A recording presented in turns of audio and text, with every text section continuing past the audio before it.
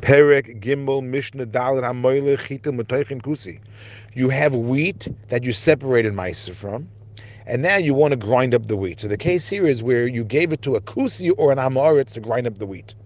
Now the issue is that we know that an amoritz is not trustworthy, that his own produce, that he removed meiser from his own produce. A kusi is the group of people who converted to Judaism, but there was a lot of questions that went on because they only converted out of duress because lions are chasing them. So we say that a kusi is suspect, that he does not take off meiser from his produce.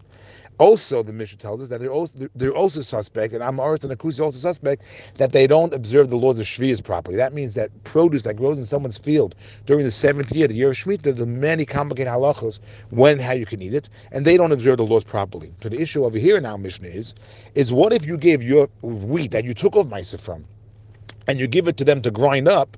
Since they're suspect of not doing everything properly, maybe they gave you back different wheat, not the wheat that you gave them. So it says the Mishnah, you gave wheat which you had taken of Maisa from. You gave it to a kusi or to an amoritz to grind up.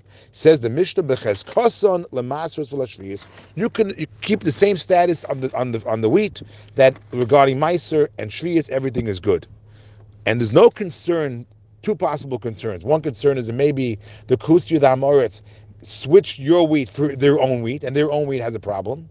Or maybe they switched your wheat for someone else's wheat that was given to them to grind up. And maybe it was from an Amoritz who has a Meiser issue. So the Mishnah says there's no concern. Why? The Rav explains, because even though they're suspect of not taking off Meiser, they're not suspect of taking what doesn't belong to them. Therefore, they would not take away your wheat and switch it for something else. Says the Mishnah, however, let's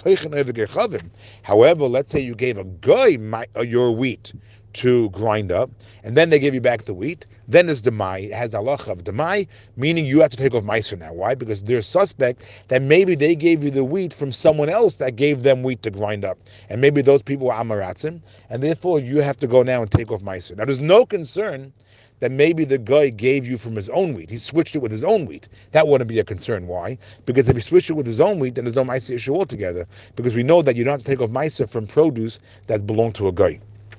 The Mishnah continues now. Hamafkid peirots of eitzel akusi. Up until now we were discussing grinding. You gave the wheat to be ground. Now we're discussing if you gave fruits just simply to watch. Hamafkid peirots of eitzel akusi or eitzel amoretz. Let's say you went ahead and you gave a kusi or an amoretz fruits which you had taken meiser off of. You gave it to them to watch, to guard. Says the Mishnah, same thing. Because kosan lamasus v'lashriyas, they keep the same status regarding Meiser and Shvius. There's no concern that he switched it with anything else, because a kusi and amoritz is not suspect of taking what doesn't belong to them.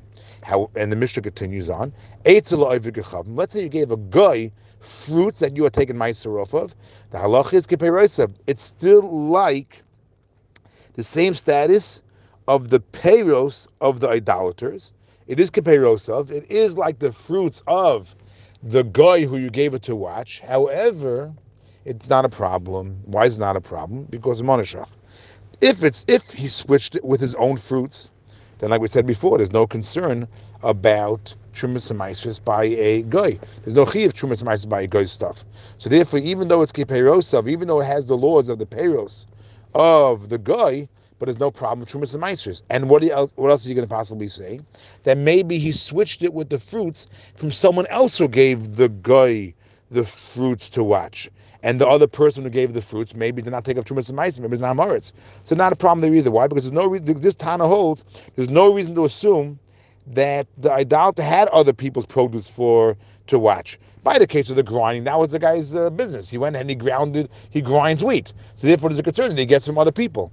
But just to watch, the fact that you gave a guy fruits to watch, there's no reason to assume that he's watching other people's fruits either, and therefore there's no worry that maybe he took someone else's fruits. However, Rabbi Shimon Omer Dmai, Rabbi Shimon says no. The halacha is it is Dmai. You do have to take off meiser from it. Why? Not because we're concerned that the guy switched it with his own fruit, because like we mentioned a couple of times already, that a guy's fruits are parted from trumas and meisers. But Rabbi Shimon holds that just like this Jew gave this guy his fruits to watch, maybe in fact another Jew did give the guy maybe another Jew also gave the guy his fruits to watch. The Tanakh said we're not concerned for that. Rabbi Shimon says we're not concerned for that. Maybe he did get fruits of another Jew to watch, and maybe the other Jew was an Amoritz, and therefore Shimon holds that has the lach of Dmai. Therefore, you have to take off Meiser from the fruits that you gave to a guy to watch, according to Shimon. But the Rav ends off the Ein halach Shimon. Halach is not like Shimon.